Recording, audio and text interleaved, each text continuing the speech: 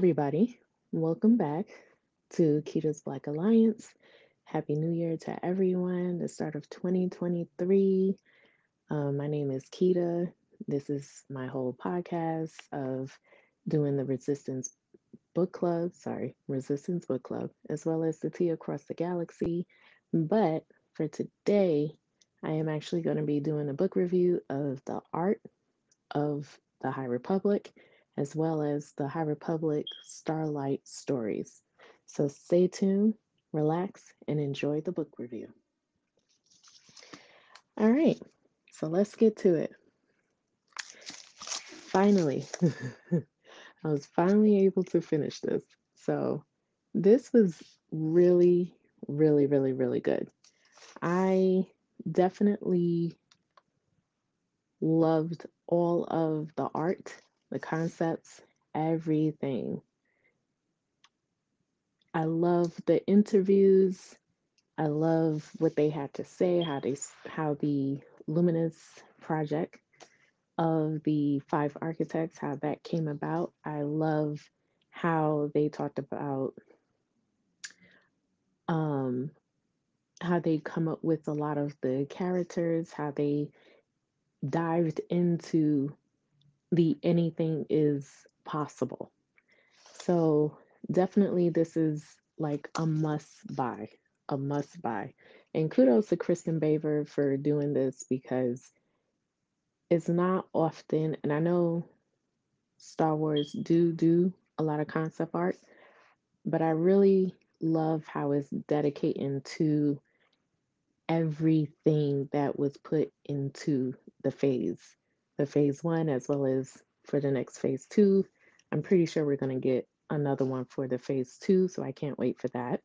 Um, and I definitely love, obviously, it's about the art. So, how they came up with early concepts to the final concepts were amazing. Um, and as far as like for Kristen Baver, her writing is impeccable. I love that intro, and we'll talk about that. There is a forward from Kathleen Kennedy. That one was beautiful, but definitely like her, the way she just talks about it is so fluidly and it's beautiful. Like it's beautiful writing. She took care, she handled it with a lot of care. Um, all the way down to the very end. It was no pages or no art was left like unturned. She definitely did the research and pretty much it felt like she was there for everything. From day one all the way to where the uh when they was supposed to originally release the High Republic, during the whole pandemic um and then to the final launch of it from the to the next year in 2021, and also the interviews with a lot of the artists, color color art artists, um illustrators, to the publishers, like Michael Siegelin, and then you have McCaig, who else? Aaron Dito, his collaboration with Kevin Scott, and also there's another Charles Soule. He does have a collaborator, and I am so gonna blink out on the guy's name. I'm so sorry. But there's just so many other artists in there, and just the way they talked about it, it's just I'm happy that they were able to do this. I think this was definitely what they wanted to do since they were fans of Star Wars. And that's a beautiful thing. So let's get into it. Now,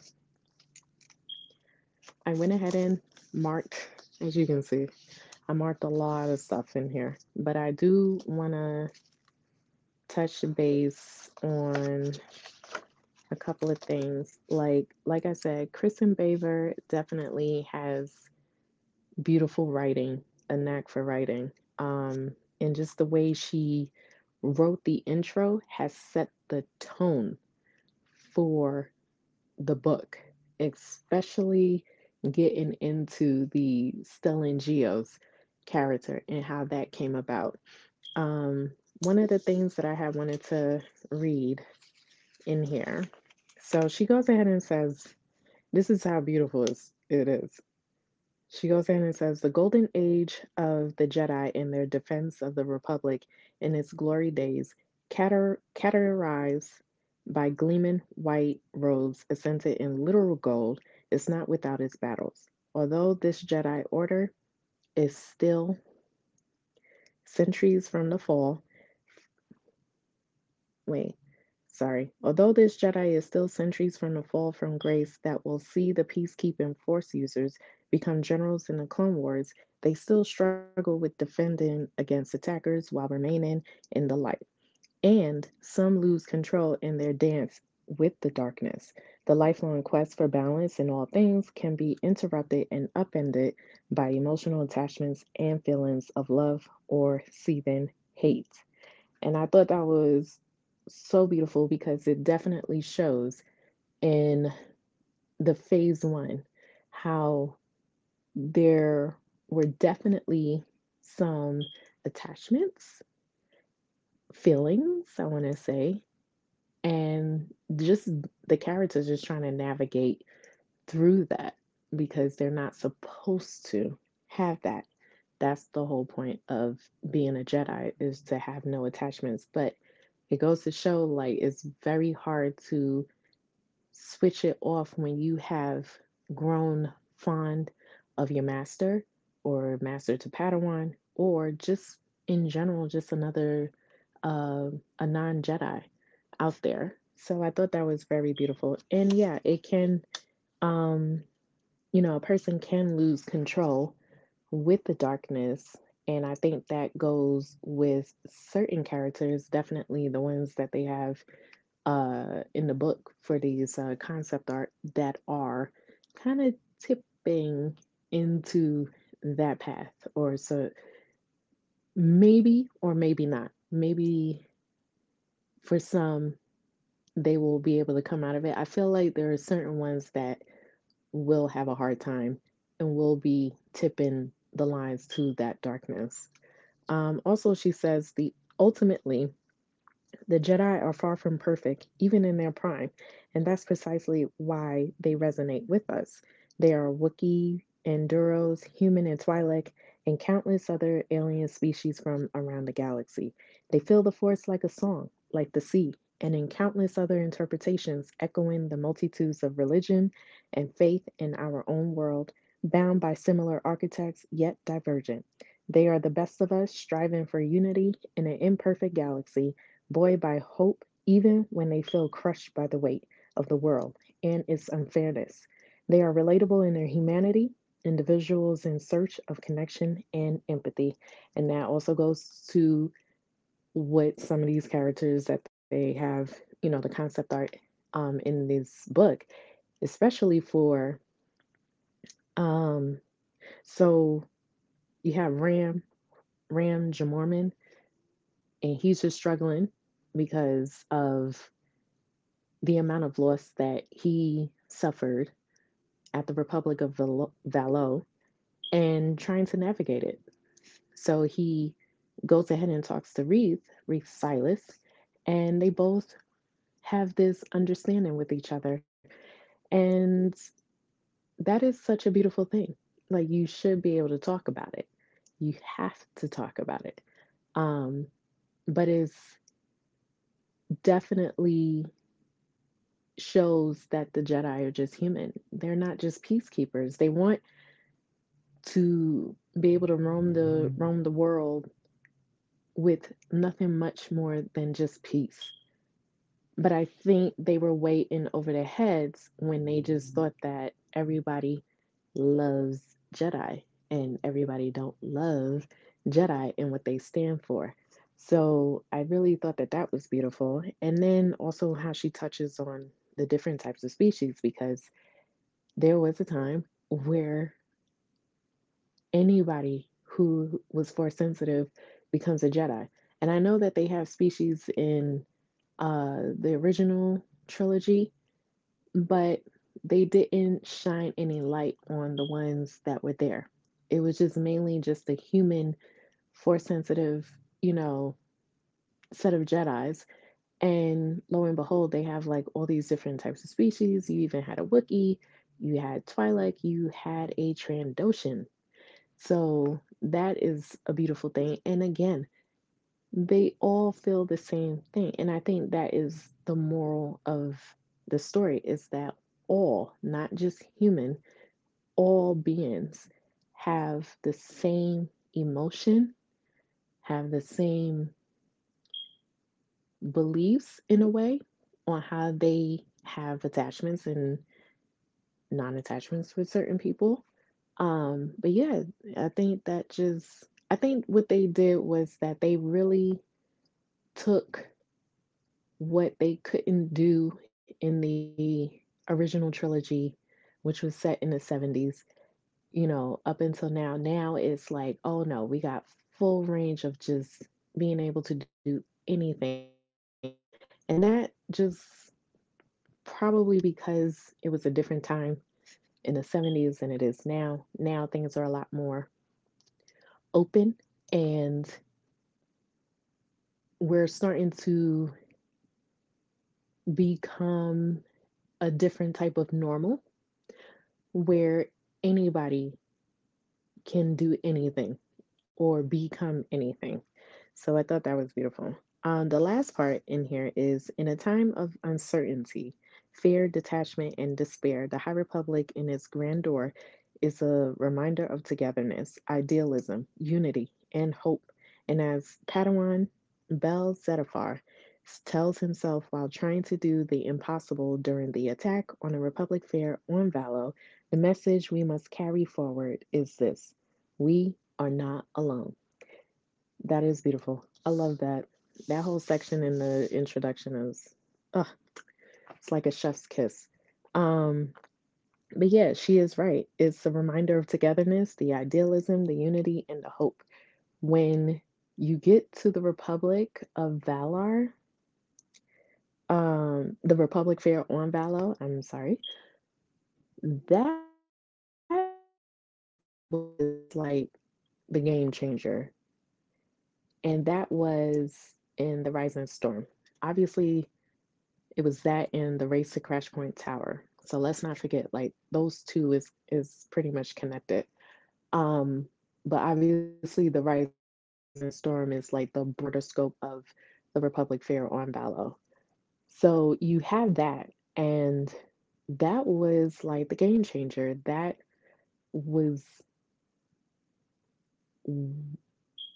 that was letting the Jedi know, like, you guys are not invincible. But the funny thing is like were the Jedi are like, we know we're not invincible. We never said that. So why are you still attacking the people? But the stakes are high, and you have or I should say, the Jedi have to save, try to save the planet, save the world, save Valo. And they were they had their backs against the wall. But again, it also shows that the Jedi are just regular people with regular emotions, just trying to navigate it 1 minute at a time, process it 1 minute at a time. Sometimes you can't even do that. You just got to keep on going. So the survival is there, but also coming together, not with just the Jedi, but with the people. The people are what helps survive the attack, survive the the turmoil of the Nile. It's so crazy because even when you get to Midnight Horizon, that even shows like, oh no, They was really trying to break us apart. Now we really have to come together. The unity has to come together. We have to find that hope so that way we can take them down. So definitely this whole introduction just sets the tone of what is in that whole entire phase one, from the light of the Jedi to the comic books, the adventure comic books, as well as the regular uh, High Republic comics, and even the Eye of the Storm, even Tempest Runner. Like, don't sleep on Tempest Runner. I know a lot of people like to sleep on that and think that that was just like a throwaway book. That is not a throwaway book. Promise you, that's not a throwaway book. And then you go all the way to the last book, which is The Midnight Horizon, and that just solidified like, oh, okay, like shit just got real. Like shit is really getting real. And even with the Eye of the Storm, it was getting real, really real.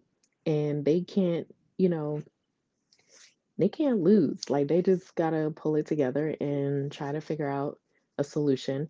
But it's also good to see that we started off with a phase one that just kind of knocked it out of the park with tons of action. Stakes were high. They held no punches. And kudos for Kevin Scott. Like he just do not care. He's like, "Yep, I am gonna take this person out, take this person out, take this."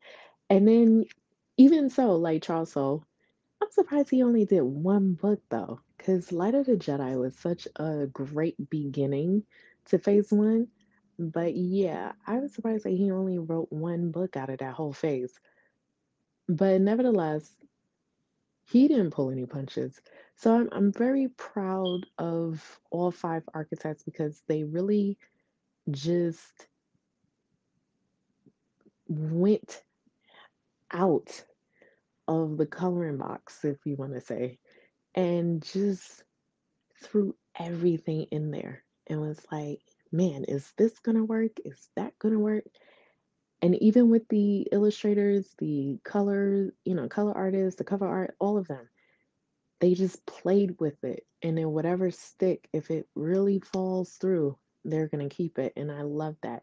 And that's what it shows in this book is that you should broaden your mind, put it out on paper, and, if it works, it works.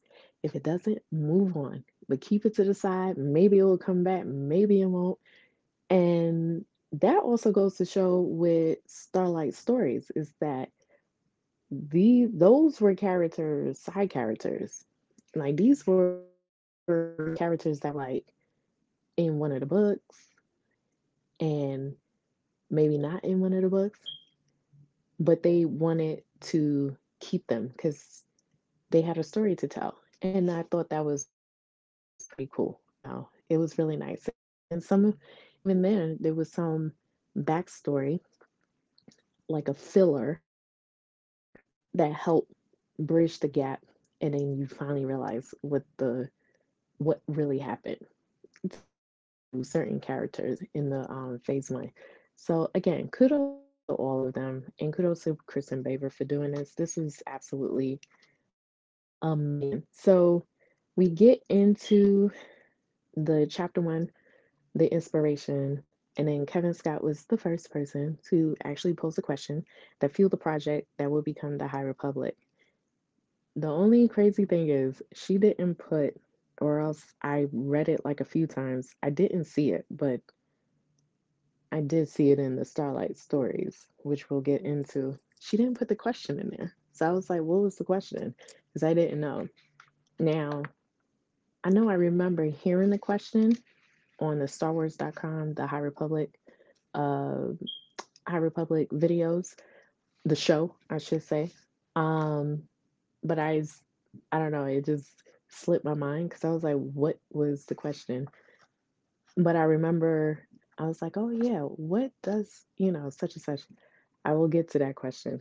Let me get to that in the next book. So after that,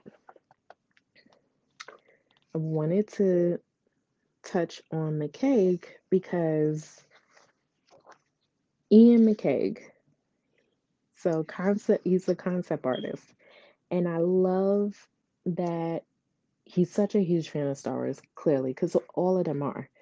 But he used his son's face as a way to do the concept art, and I thought that was beautiful. I love it. And he went ahead and took it a step further and figured, well, let me see if I can do like a Merlin or a Thurian. And that's why I said, like, they were really going out the box. Clearly, it's cool because they have the Western part of it, with the Mandalorian, and but they wanted to go deeper because this is set in a whole different era, way before the original trilogy. So it made sense to kind of like, well, what about the Merlin era? What about the Arthurian era, the King Arthur era? So they dived into all of that and they did a lot of concept art that dealt with that era. And they kept some of it. There's a little bit in there, but ultimately the concept art did change when they finally got it all together. Um, so in chapter two, this was my part. In contrast to the knights of the prequel era, an order so blinded by righteousness that its members failed to see, amid the chaos of war, the rise of the Sith, and their own downfall, the architects of the High Republic set out to realize the apex of the Jedi Order with a humanistic slant. So, pretty much what they were saying is that they kept the actual DNA of what the Star Wars is about. Um, but clearly, you want to talk about the rise at the highest peak at the time where everything was great. You had so much diversity, you had so much, people being able to just roam free, walk around, live, survive, didn't have that many things going on. And keeping the peace with the chancellors, before the whole original trilogy happened. So I thought that was cool. And then, like I said, the touch on diversity, there wasn't that much to say about the diversity. I really have wanted them to talk to uh, Justina Ireland about it, but I could see that there really wasn't. But I do appreciate the fact that when Kevin Scott and a few of the other artists was creating Keith Trennis, that the hair was the thing that they needed to get right. And they did their research on black hair because our hair is our life. Like, that's our crown. So I love how she does have the mohawk, she does have the hair, and then it grows out and it becomes very curly. That's just how it goes over time. So it shows the progression from when she started all the way to where she is now. And you see the progression of her hair. And I thought that was very beautiful. I love that touch of detail that they went in with that. But yeah, to the diversity of it,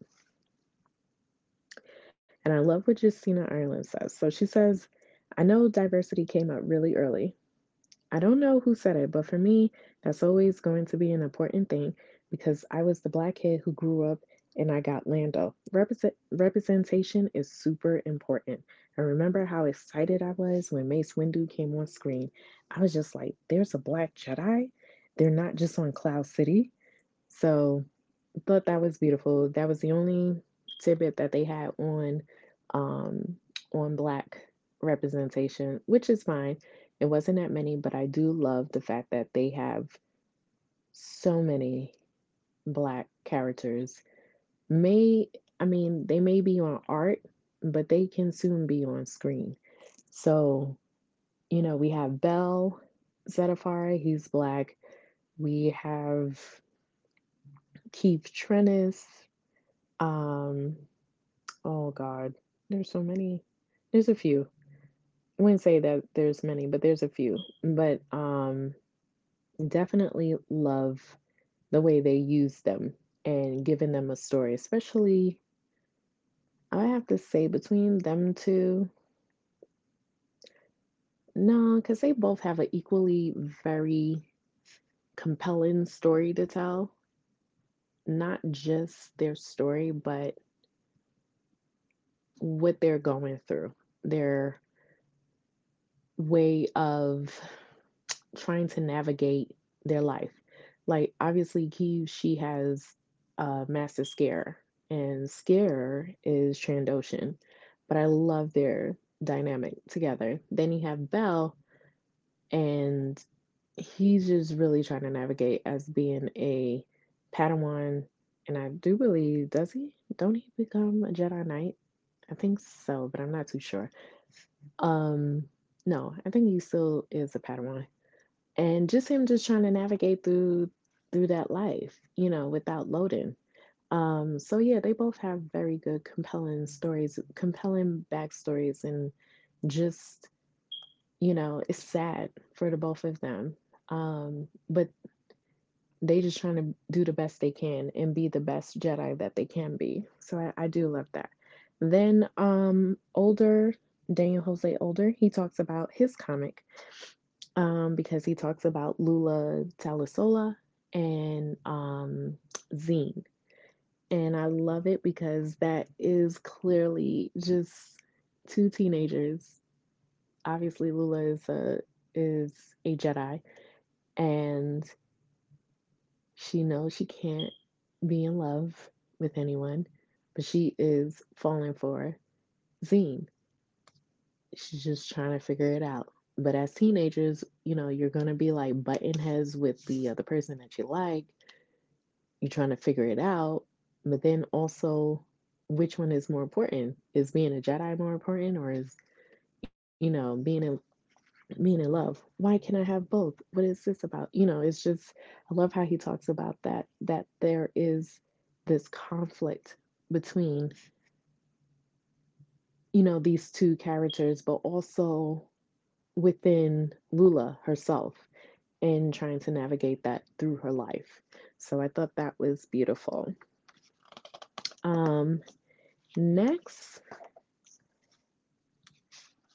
I do have to say, I would just touch up on Yoda just a little bit. So with Yoda, Daniel Jose Older was the one who got in to write about Yoda because he's first seen um in his comic, the Adventures comic. Then we see him again in Midnight Horizon. Yes. So I remember in here they didn't want to use him too much because it's not about him, but he was clearly during this era. My only issue, because I think they're gonna have a hard time trying to solidify why did Yoda played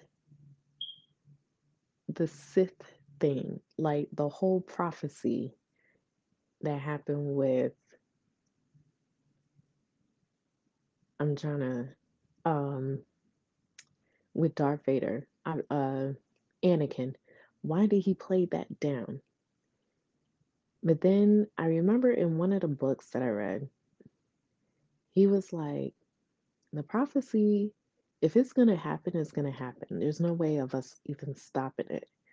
We just got to be ready for when it does. Okay, I get that. But I feel like Yoda just be playing things a little too calmly. But then all of a sudden in the High Republic, even though he was out, but he was doing something that was within that had something to do with the Nile. But even then, I felt like he was doing more in the High Republic than he was in the original trilogy, or I should say, in the prequel trilogy.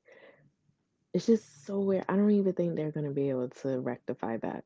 I really don't. Because you can't sit there and tell me that, oh, He did everything he could. He didn't do anything. He didn't do anything. They but he didn't do anything. So, but for some reason in the High Republic, Midnight Horizon, he's like, nope, we're we're here. We're here. No, we need to. We gotta do something. We gotta regroup. This is bad, dude. When y'all had the Sith, it was bad. But we'll see. We'll see how they handled it. But Daniel Jose Older did a good job. He did a good job. He didn't have to put him in there. I didn't need him in there all that much. I really didn't. Um, okay.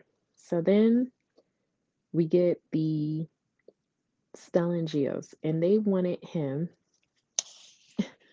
This is them really thinking outside the box. Let me show this. So they really wanted him to be like a Western, like a cowboy. And I thought that was cool. So they were really thinking outside the box. But ultimately, they figured out, clearly he was just supposed to be like a leader. Um, but I just thought that that was cool. Then they have Avar. Yeah, I could show it. I think this is one of the early concept. So that's Avar. Then, okay, this here, this is Avar again on this side. Then this here is Elzar Man. Elzar is the man, honey. He is the man. I love him. They don't even have enough in here about him, and they just sleeping on him. But I love Elzar. So good. And then they had the Buriaga. I thought this was cool too. So these were the early concept. I thought these concept art was so awesome. Oh, okay. I kind of figured I had it. So this here, that's the final one. I thought that was cool. They had a Wookiee Jedi. He was so cool. Oh my god. So I did. This is I'm about to show you Loading Great Storm. I did right. I feel like in the short time we had Loading, Soul really did a great job writing his character because I wanted more. But now we get those accounts through Bell, him talking about Loading all the time. And let me just show, because this is, I love how they did that. Isn't it great? Yeah, that was beautiful. I love that one. I would have to say, like, probably this was like my favorite art. Just, I don't know, it's something about the way he has the gold robe on, or I should say the cape, if you want to say. And I don't know, he just looks so regal. So regal. Yeah, it's just beautiful. And then this one I do like. I'm gonna show this one because I love all of them. But this here, this is obviously when he died. And then you have Ty Yorick, and Elzar Man going to him, and he's just shriveling away into ash. Oh, so sad. But they did a really good job with that one. Oh, okay. So this here, Bell, and then you have Wreath up top, Bell. Thought that was so cool. And then clearly, when our hair grows out, it can turn into dreads if we wanted to, or just a regular afro. It just doesn't matter. But I love the fact that they went with the dreads. I thought that was cool. Oh, and I know if I don't show it, because I'm pretty sure there's a lot of people that love the animals. So this is Ember. I thought that was cool. Ember. Oh my god, my favorite character, Venestra. Early, very early. I think this is a super early one, because they first had her with an orange lightsaber, but then they went with the purple, and I love that. I do believe somebody came up with that idea, because this here, she has a blue, so there is a difference. But clearly, in the final, she has a purple lightsaber that turns into a whip. And I love that. And to tell you the truth, I love that Justina Ireland. I don't know if it was her that decided on a purple lightsaber, but I do love the fact that that purple lightsaber is here and it's back because it solidifies that she really does want to do like a Mace Windu story and try to bring him back. But also too, like the purple lightsaber is such a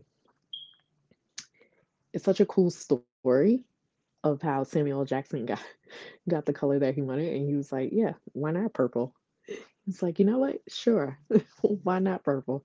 And just gave him the purple. I thought that was so cool. So it's fun to see that back again. Then we have Orla. She's also my favorite, our way seeker. So amazing. And oh my God, of course, Trandoshan Scare, Master Scare. Love it. Um, because clearly it's Septart, right? So why not show it? Okay. Then we have Kiev. Love it. I love that. I think I love this one. No, this one. I love that one more. But there is one that I do love. And if I see it, I will show it to you. Um, let me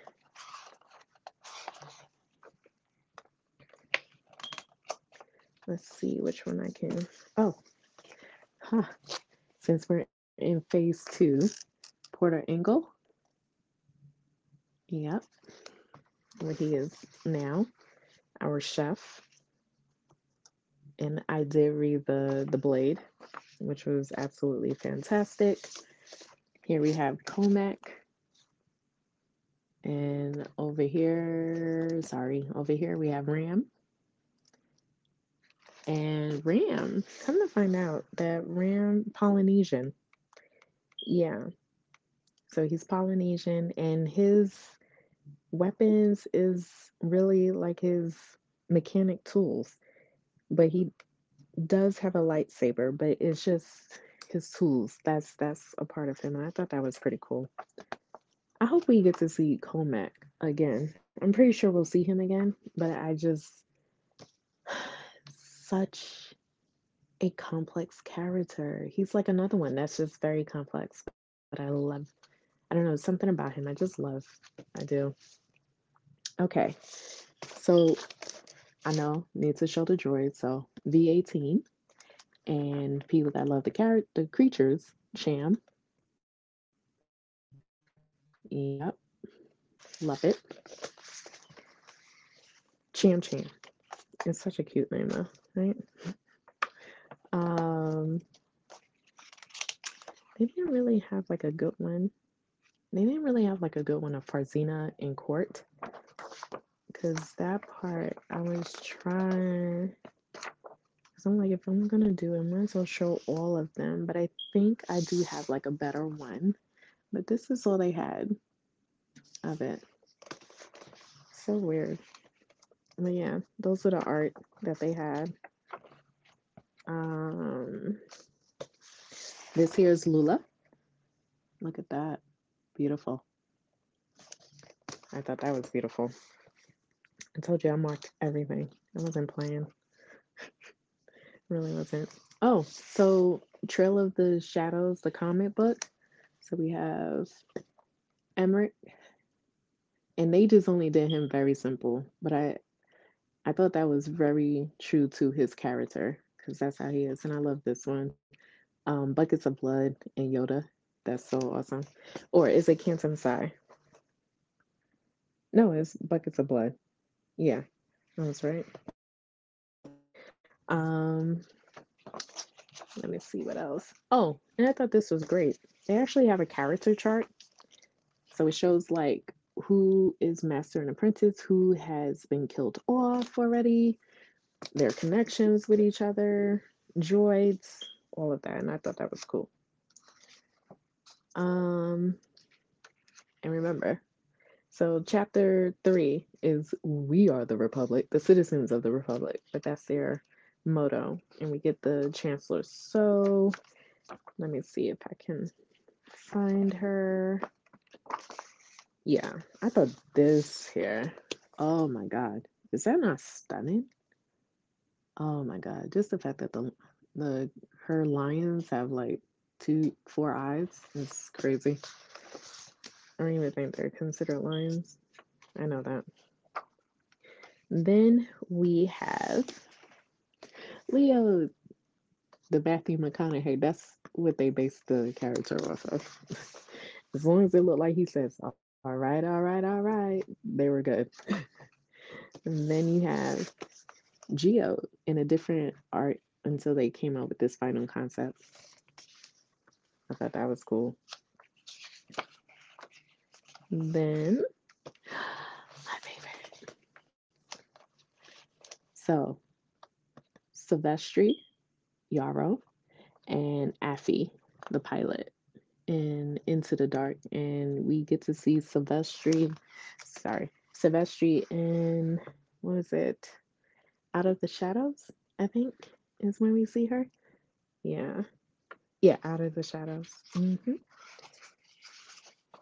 Oh my God. Also my favorite. I know. Oh, so yeah, there is more.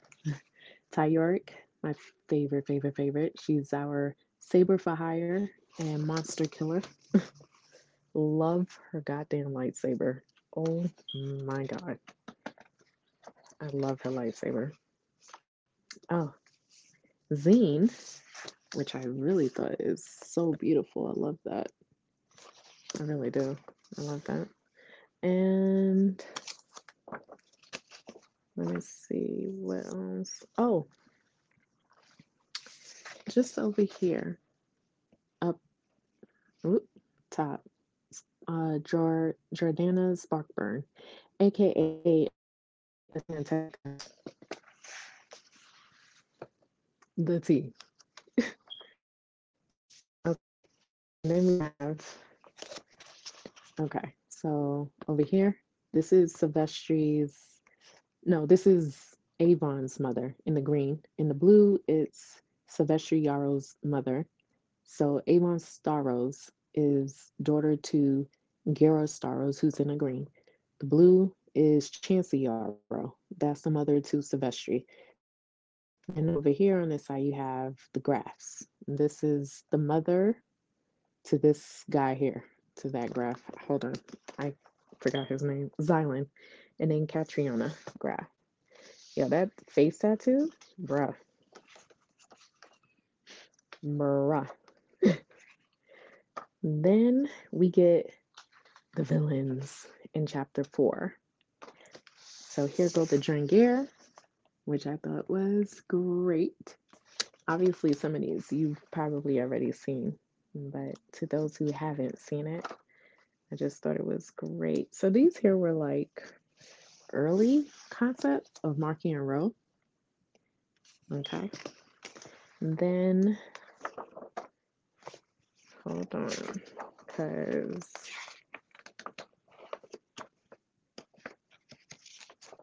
there is this one. So that's some other concept art of Marky and Row.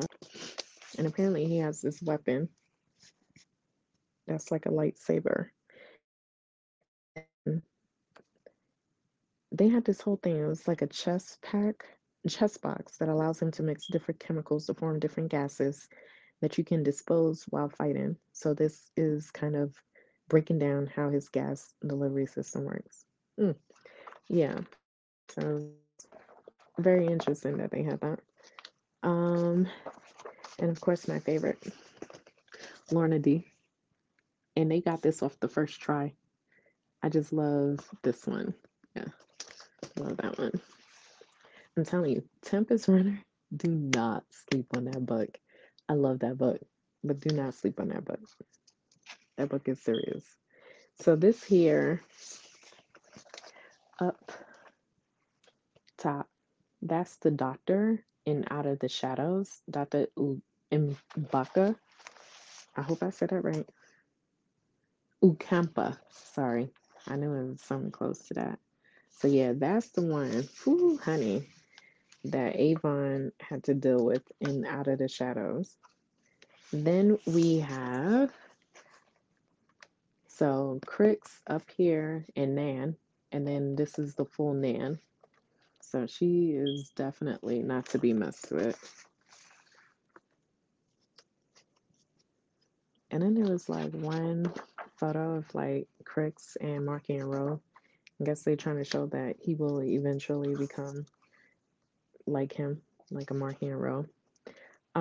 They also have like a whole section of just the ships and stuff.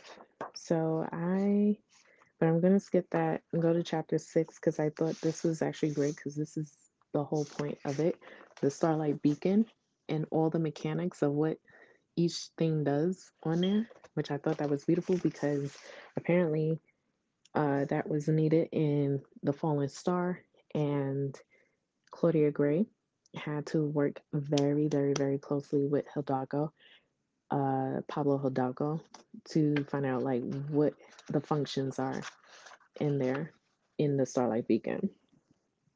Then you get the Maxine station because that's where the Dringear was. I thought that was great. Then let's see what else. Um, oh, this is very early concept, but they took it out. So if you ever like look at this picture, the right here. So there's a little Jawa Jedi. I thought that was funny. They were really trying to slip it in there, but they were told to take it out. Thought that was funny. And I'm just going to show you the poster. That was great. Just a simple one though. So interesting. It's like, who will survive? Who's gonna die? You know, that type of thing. So this is what I was talking about with Keve Trennis. So she's in the middle. And you see her hair, so it's short, but it's still a mohawk. And then eventually it grows out and it's in like an afro, but it's still a mohawk. And I thought that was great. And what else? Okay, so yeah, definitely of what I was saying. So you see how over here, this is Keve, and her hair is fully out, fully grown out. But I love that here is she has gray hair, like a gray patch. And it just shows like over time, you know, the stress of it and everything, you didn't get gray hairs. But over time, like her hair, ah, it was just amazing. I love that. Just the little details of it. It was just great. So for the epic law, she just touched up on and I'm pretty sure there will be a book two for that. What I did find interesting in the whole entire book, there was no concept art on the Nameless, the Leveler, and not even on a comic of the Eye of the Storm, which is very, very interesting. Maybe it will be in book two, but we'll see. But other than that, that was it for this. I hope I was able to touch up on a lot of it. Um, and oops, let me put this here. Yeah, so that one was really good. I really, really, really enjoyed it. So kudos to Kristin Baver for that. Now we're gonna get to Starlight Stories. Now this one here has Justina Ireland, Kevin Scott, and Charles Soule. There are short stories in here. It is two of each. So I think in total it's like either 6 or 8. I was just reading, like reading. So it's like a newspaper. You know how you just pick up a newspaper and it's just like the columns and everything. Literally it's like that. I promise you, it's like that. So this year's first part is like the introduction, but it's also like an interview. Now remember the question that I said that wasn't in the art book. I said, well, what was the question that Kevin had, mentioned that opened up the project up? And is what scares the Jedi? That was the question. And then that's how they probably came up with the nameless and a leveler and all of that. Um, then I'm not going to, because it is a lot to read. Like I said, just imagine a newspaper and it's just like interview, Q&A, all of that. Um, but I do want to touch on. So this was one of the questions. Justina, your High Republic story, A Test of Courage, features the youngest Jedi we know, Vanessa Rowe. What world building did you get to explore with her? The inciting incident of the story is about diplomatic envoy. These ambassadors go into inner rim from the outer rim planets. These planets are not part of the Republic. When we get to the Phantom Menace, we see the Senate, and there are hundreds and hundreds of planets represented. But at some point, those planets had to decide to join the Republic, so this is that period of expansion. Part of that story is exploring what it looks like to be a young Jedi who gets sent on a diplomatic boondoggle, which is an official term, and things go wrong that have to be addressed. To have a kids book that strips away these politics of the larger Star Wars era has always felt wrong. A lot of the conversation in the book is about what happens when certain people didn't want to when what happens when certain people don't want to join the Republic. It's really about giving child characters a moment to have those very adult experiences in a more mic, microcosmic microcosm type way on a smaller scale. It's about reconciling the idea. Sorry, I have these teachings behind me, but now I'm going up against people who don't have those same beliefs. How do we reconcile and realize that we all want the same things? How do we look at our interactions with one another and make the best choice, not just for ourselves, but for everyone? I thought that was really cool, what she said. Yeah, it was just like one of those things. One of the fun things I do love at the very end of this interview, in conclusion, which two words would you use to describe each of your stories? Soul says badass and grand. Older says dangerous shenanigans. Ireland says space hijinks. Gray says surprising space stations. And Scott says epic and personal. And I couldn't agree more. Every one of their books is exactly how they describe it. Definitely. So this here, I can take that on. So this here, this is how it looks. So this is part one by Charles Soule, Go Together. And this one here was about Joss Adrian and Pika Adrian. And I do believe that they are in The Fallen Star. I think they're I think like Pika, the female, the wife. She's the pilot. And I think Joss is just like, he's just the mechanic of it. I do believe that that's what it is. But in here, it's like a little short story about them, husband and wife, and how or I should say, how Pika noticed that there was some fluctuations going on the Starlight Beacon. Other than that, don't want to say too much, but it's just a two-part story of them two, and I thought that one was cool. Then you have First Duty by Kevin Scott, and this here is about Velko Jahan, and the she's a Sorkin. I hope I said that right. She's a Sorkin. And she is pretty much like a part of the security team. And she also works very closely with the Mon Calamari, who we do see in Out of the Shadows with Avon. Because that, if you've read the book, I don't want to give that one away. Towards the end, there were things that were going on, and it puts um, the Mon Calamari security at question. And hold on, I was trying to find, I don't know why I forgot her name.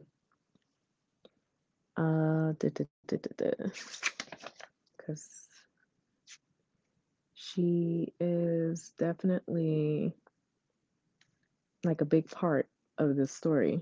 I don't know why. Oh, Gal Tarfin. That's her name. And that story solidifies what happens in Out of the Shadow.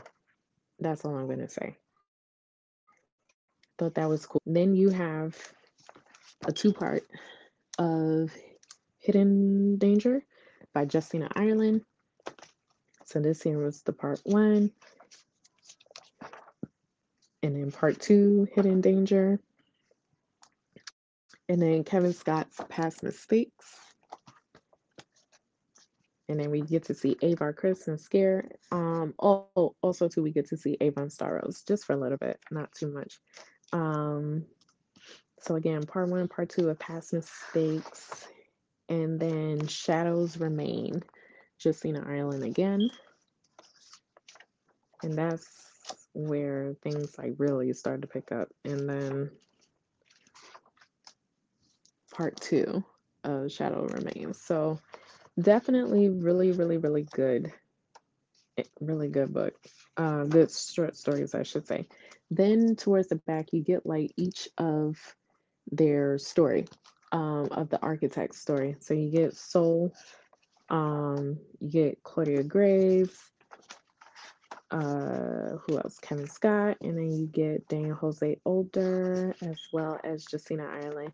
And it's pretty much like all the books that they have written in Star Wars, and I thought it was really cool. So you get to see all of that. You get to read how it, Star Wars affected them now, get to where they are now, how they love it, how it impacted their lives and everything. And I thought it was really cool. So yeah, I mean, go ahead and get it. It was really, really, really enjoyable. I enjoyed it. It really answered a lot of questions to a lot of things that happened in phase one. I hope they do another set for this year, like another set of short stories. I do know that in the art book, there was a particular concept art that they had wanted to do in a book, but they realized that out from what the actual story was. So I think they're going to try to do that as a short story. I hope they do. Hope they do. So yeah, that was it. So please do yourselves a favor. Pick up these books, enjoy it, read it, just love each of the art, embrace it. It's so good, and I can't wait to see what they do for this year. If Kristin Baver is doing one for this year, I'm not too sure. But yeah, it was really good. So thanks for tuning in for this book review again for the art of for the art of the High Republic and for the Starlight Stories. Thank you. This is the way. Peace.